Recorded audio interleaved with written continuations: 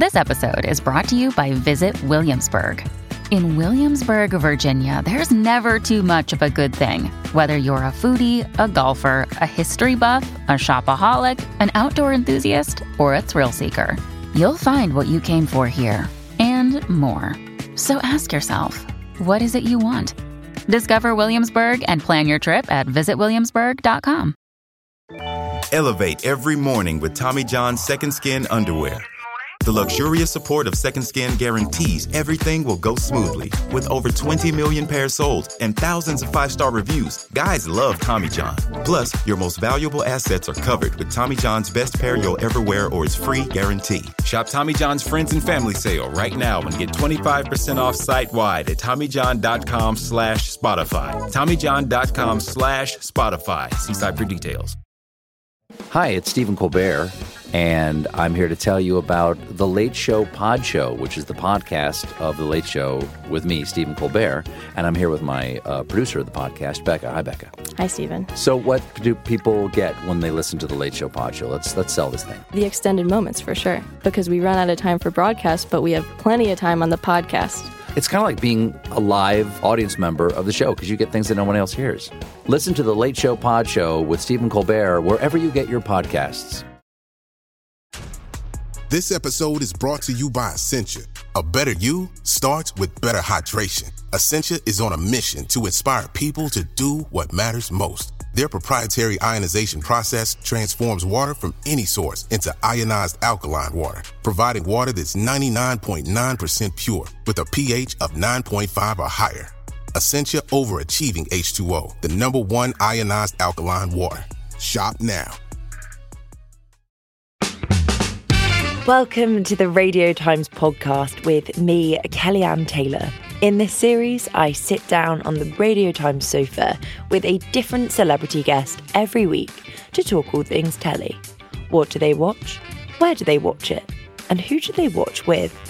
Each week, we glimpse into my guest's life as seen through the prism of TV and from the vantage point of their sofas. We also delve into their own glittering careers on screen. This week's guest is the actor Penn Badgley, who rose to fame playing Dan Humphrey in the American teen drama Gossip Girl, and is currently starring in Netflix's hit series You. In this episode, Penn talks to me about being a child actor in LA. Your parents need to be supportive. They also need to be a little crazy to be letting you cross that threshold into becoming a professional actor at a young age. And we talk about the impact adults playing teenagers has on young viewers, and why the TV industry needs to reassess its portrayal of sex scenes. Penn, welcome to the Radio Times podcast. Thank you for having me. Let's start, first and foremost. What is the view from your sofa? The view from my sofa?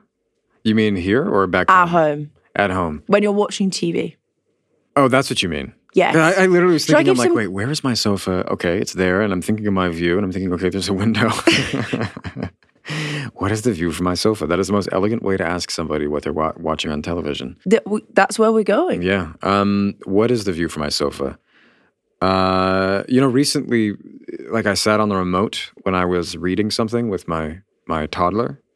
I have a 14-year-old and a 2.5-year-old, and we don't watch a lot of TV with him at all, and he doesn't yet understand or know that I'm on TV.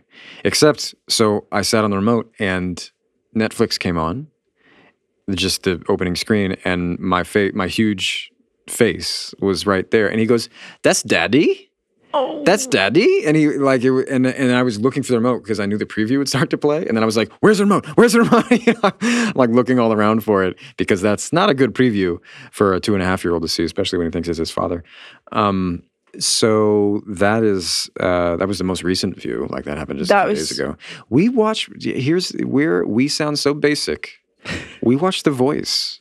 We watched the UK or US version? No, the US version. I don't know if you're familiar with the US version, but we watched the US version because it really makes the most sense for all the age gaps. Yeah, I can see that. Yeah, and actually, there's a spirit to it that is incredibly wholesome and sweet, and we all love music, and so it's just nice to see people singing.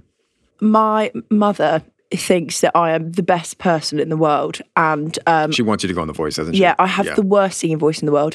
And she plays a game. Well, she tells me that if I was on The Voice, I would win, or that someone would turn around for me. It's not true. Sure. However, she plays, so she turns around, so she plays along, and then she'll, physically move herself around, so she watches it. So, Wow. The Voice is a lovely, wholesome watch. It clearly inspires a lot of people, and we like it. The only things I watch with my 2.5-year-old are The Voice and Planet Earth.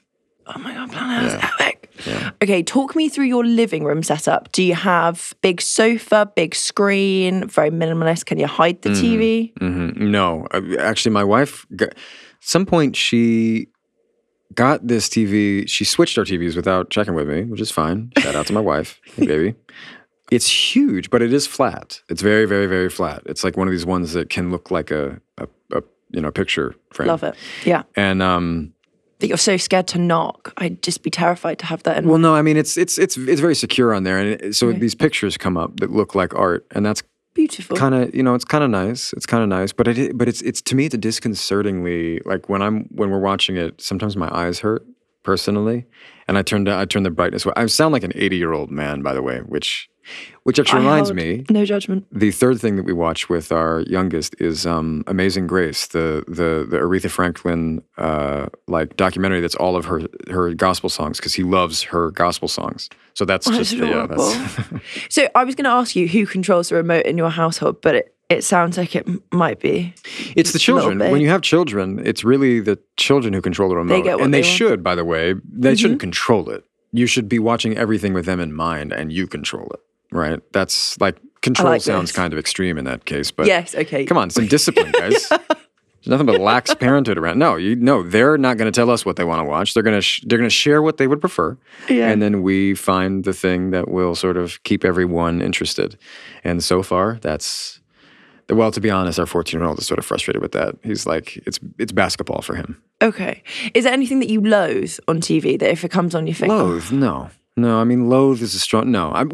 Okay, so to be real, most reality television is just hard for me. Yeah. Most television is hard for me. I've been making it over 2/3 of my life now. Yes. And I see the formulas so immediately. There's so few things that I can enjoy, to be honest. Really? Yeah, really. Okay, what was the last thing you enjoyed?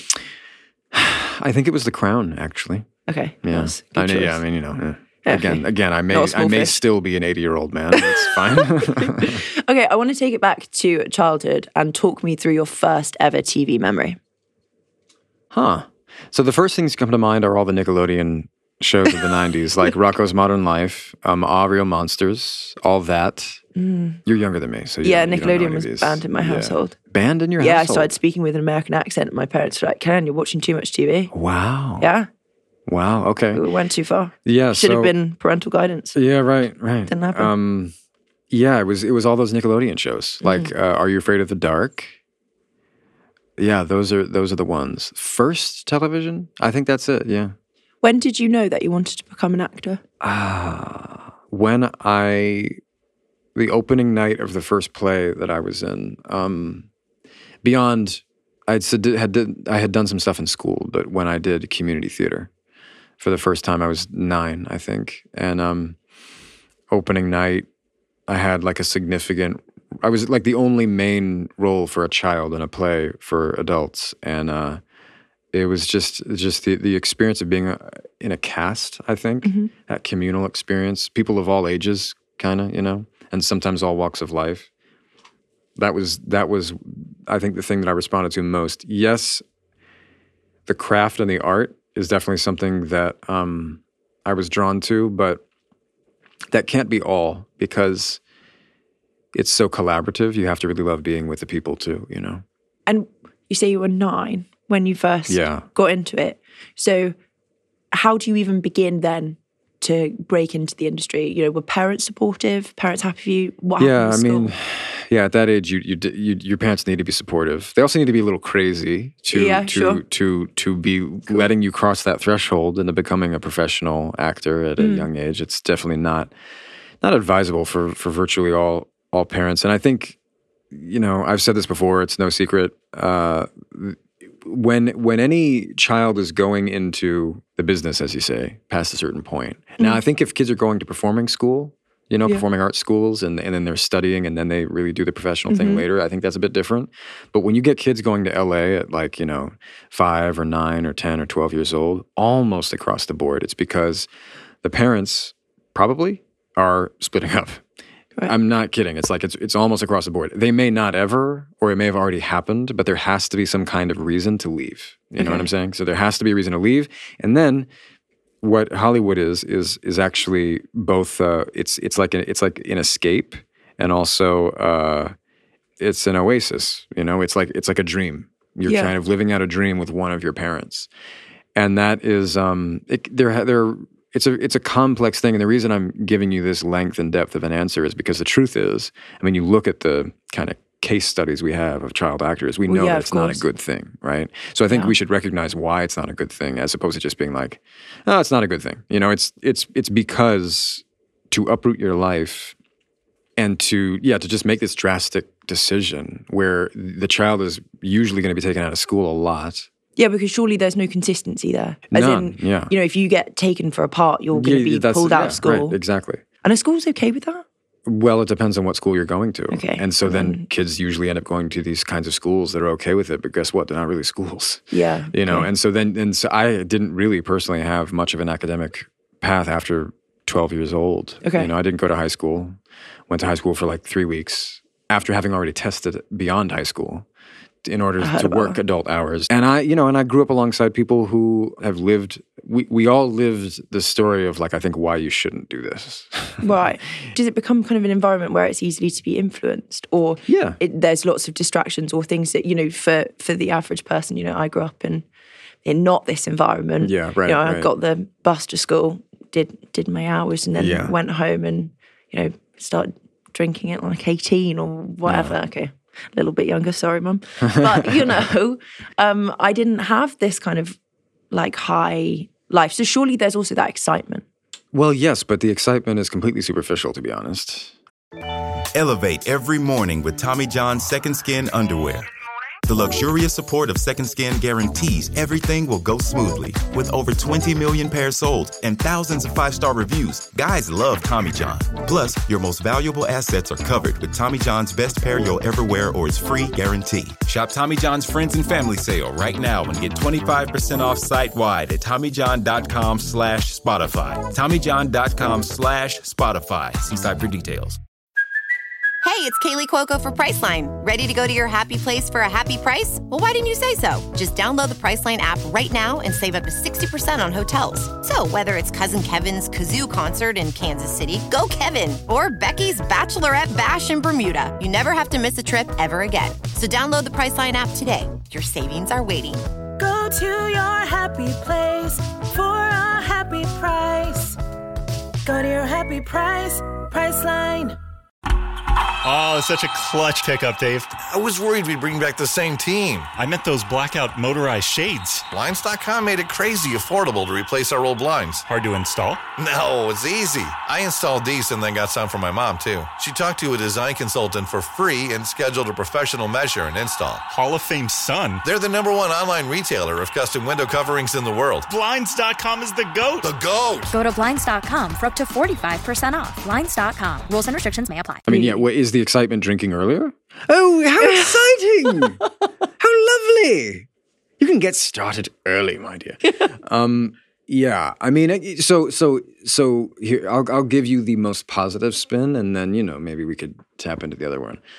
It was a true joy to experience culture through art. Now, I'm not saying that's what you get when you're starring in TV shows as a kid. In fact, I think as a kid, and starring in a show, that's really not what's happening. But as you get into it, and you are hopefully you're also studying a craft and not just trying to become a famous TV actor or whatever. Which, by the way, is not always sometimes that's just what kids are doing, and they're not really exploring the craft, the art of it. But if you are exploring the art and craft of it, well, then actually you're learning. Yeah. You're constantly learning. You're constantly reading. you're performing, you're trying, you're failing, you're learning how to weather rejection. Probably too much, but but there are incredible life lessons that are there. Yeah. It's just that they come along with such other toxic lessons that I think that you can't really say. Like what? Well, first I do just want to say that it would simply be naive to think that, oh, this is just good. This is just a good thing for somebody to do. Oh, how nice it is that you got started young, So just to be clear about that. And some of those toxic things, I mean, body image right there at the top, especially for girls. I mean, again, how many more case studies do we need to see? Well, I listened to your podcast with Leighton yesterday. And in it, she was saying this thing, which is something that everyone struggles with.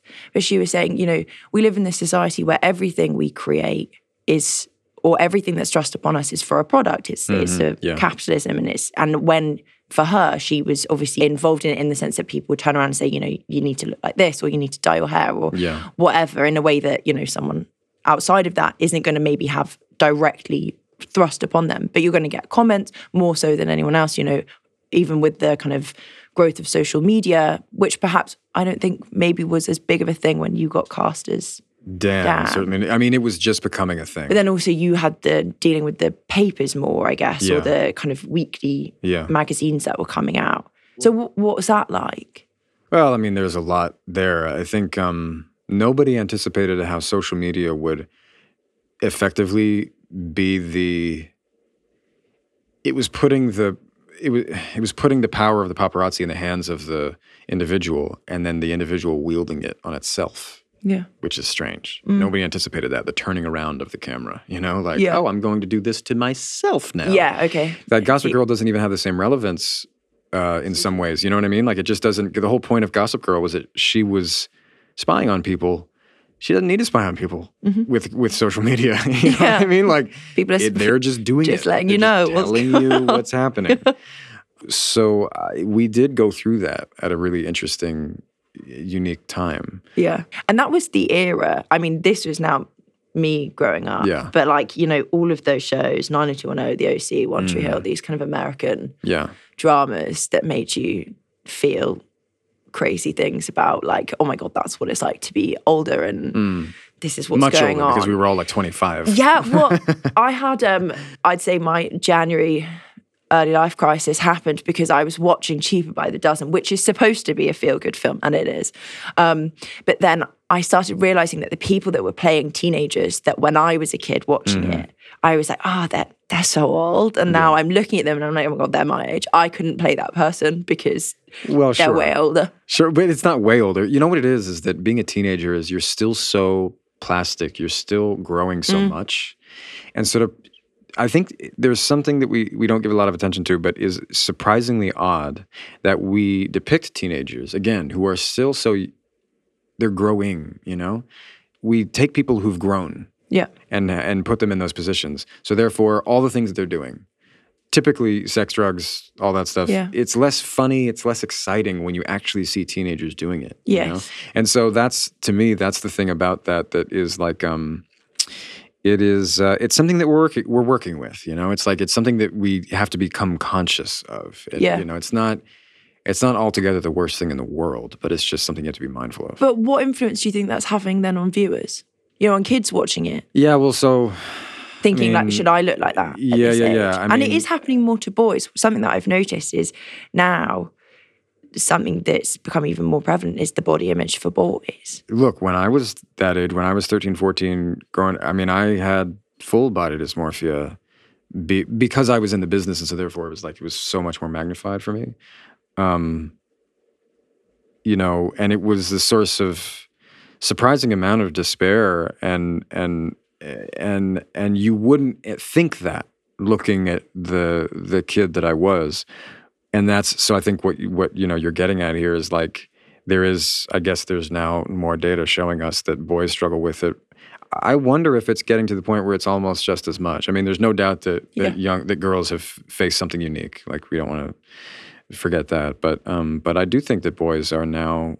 There's just such image consciousness because there's images surrounding us, and it's and I don't really feel like There's rarely ever, some consciously bad person trying to, turn these dials and stuff. This is just a product of the way that we think and make things and tell stories about ourselves. And so, what is the antidote, or what is the sort of the positive opposite? I think letting younger people tell their own stories in some way, I think, is maybe a good thing. Like, you have so many adults writing stories about youth and then casting adults, and it's like, guys, this is not the way young people act.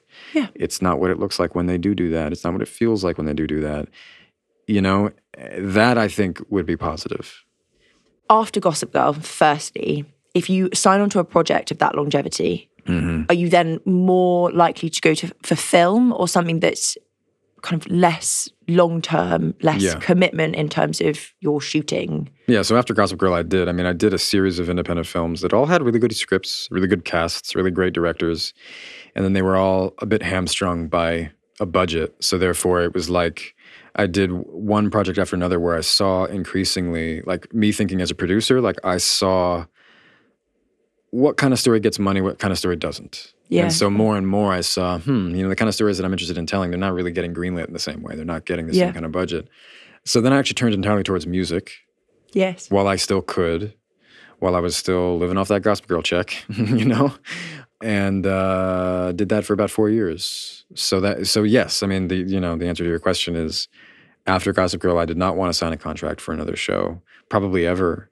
Yeah, and that's one of the reasons why I struggled with this one in the decision, knowing full well that possibly what could happen, what has happened, could have happened. Right? Yeah, of course. So the longevity of this show, because when you went in, did they say, okay? Well, you signed a 6-year contract, right? So that's probably what people don't think about, and isn't really that interesting, except for, you can't make a short term. You're not allowed to. Yeah. And then that obviously impacts those around you. This is not just a decision for you. Yeah, it's a decision for your family. Yeah. And location shooting. So in this recent series. We have different city every season, which has been, phenomenal. How did you during find? COVID, by the way. Yeah, it's been a wild ride. What a treat. Yeah, every season has been so different. My wife and I were just reflecting on that this past weekend. We were like thinking about how the impact, we were thinking positively, but like just thinking about the impact that the show's had on our family, because I'd never had to make a professional decision that would impact my family. Before that, I didn't have a family, really. And we were sort of marveling at like how distinct every season has had, and the different kind of gifts and challenges that came along with it.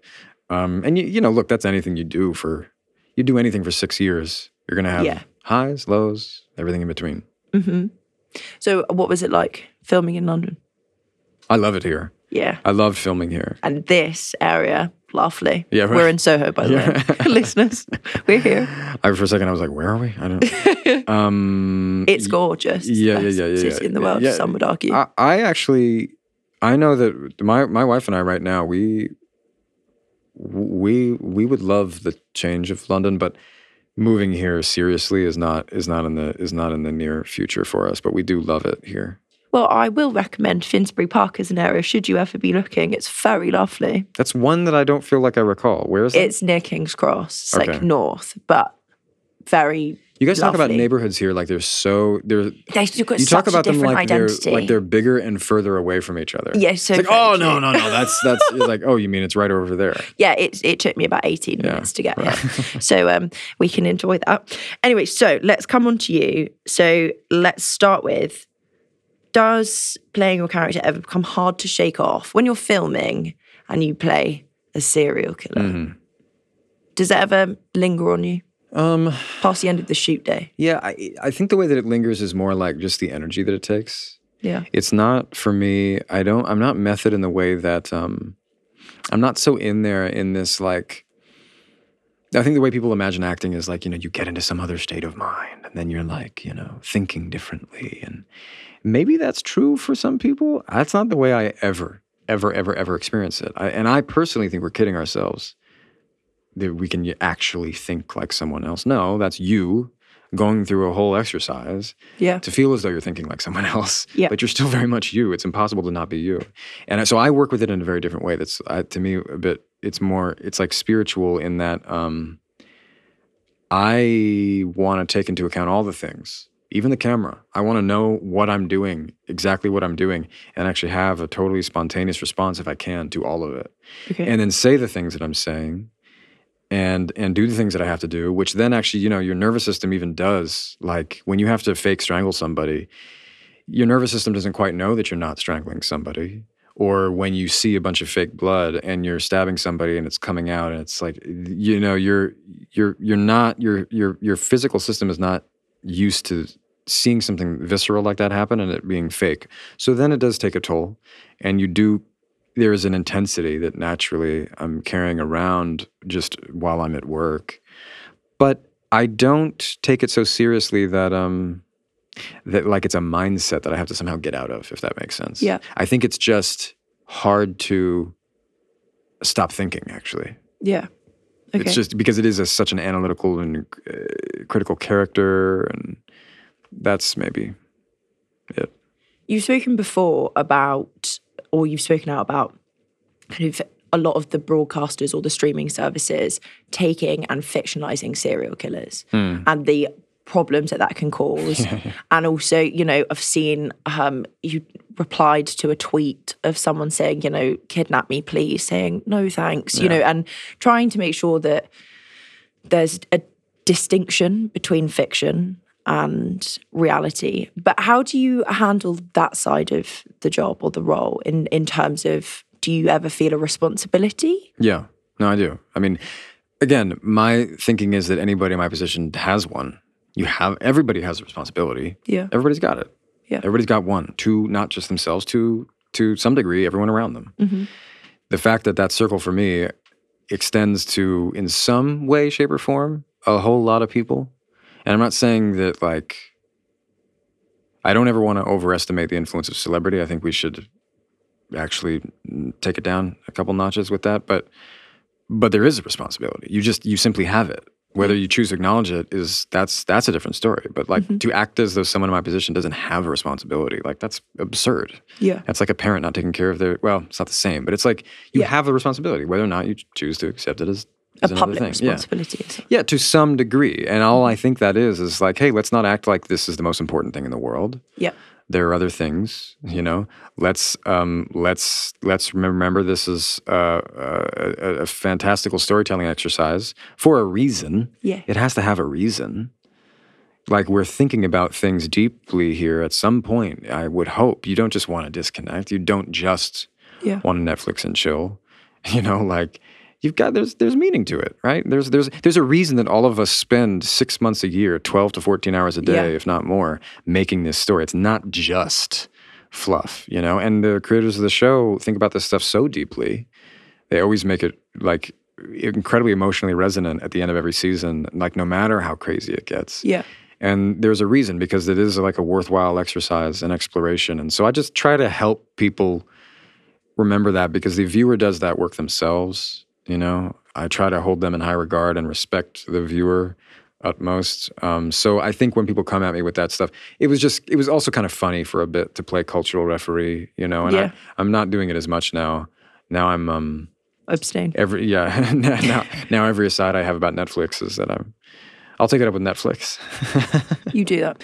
So I want to talk to you about this, but I'm aware that it's been spoken about. So I think let's keep it brief and sure. Chat about something different. Sure. So I want to talk about the on-screen nudity and intimate scenes. And before I started working at my current job, I did kind of an investigation into on-screen nudity and spoke to a number of actors about their experiences.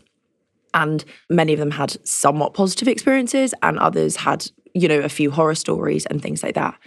You've obviously said that you'd prefer not to do them. Do you think it's important that actors that have a profile, Emilia Clarke has also come out and said that, she would prefer not to do them. When you have a profile and you have a platform for younger actors, because something that I realised when I did that investigation and I did that research was that a lot of young actors felt that the director was God, or that if they said no in advance, then they wouldn't be given the role. So, do we need to be unpacking it from that stance as well, as in terms of it's not just about on-screen nudity and sex, it's actually more about how the industry approaches it and what happens if you don't want to be a part of that. Of course, yeah. Yeah. I mean, me stating that boundary also naturally means that I'm interested in stories that just simply depict it in a different way. Yeah. Do you think it's got more graphic as time? I mean, I think everything has. Everything's gotten more graphic.